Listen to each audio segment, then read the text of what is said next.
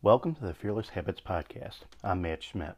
Sometimes our satisfaction and progress towards our goals is impeded by our own complacency. Complacency is a feeling of being okay with whatever happens to you. This happens with business when they experience a bit of success, but instead of working towards the next level, people stay right where they are in their careers because it's easier. While being a little complacent is fine, being overly complacent can be dangerous.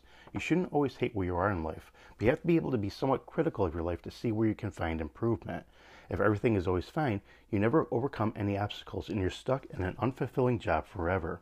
You have to find the right balance between being grateful for what you have and wanting something better. Complacency may have started when you were as early as the first years of school. Maybe you were told you couldn't amount to anything. You got comfortable with being mediocre and just accepted it. Maybe you started to think you were doing fine with the minimal effort in anything you did, and there was no reason to spend too much time on focusing on anything like schoolwork. Once you reach the real world, these habits probably came to you and you're less successful because of it. How exactly do you undo years of complacency? How do you change your ways? Simply put, it's like unlearning any other negative trait. You have to make it your own focus and work on it every day. Start pointing out everything that you'd like to be better in your life. You don't exactly have to be depressed about it, but being a little upset is a good way to go.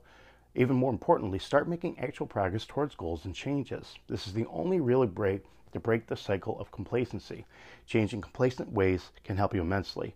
You'll notice that you're much happier with being a little negative sometimes, as strange as it may sound. And while it may sound strange, it makes sense when you think about it. You're always happy all the time, it's because you're commonplace, complacent, and you feel less important. You need a bit of a bad in order to appreciate what is good in life. Secondly, you work towards your goals more effectively. If you're fine with everything as it is, you won't have the desire to change your life. You need to find some kind of push to make you change things for the better, and not being content with everything might be just that push that you need.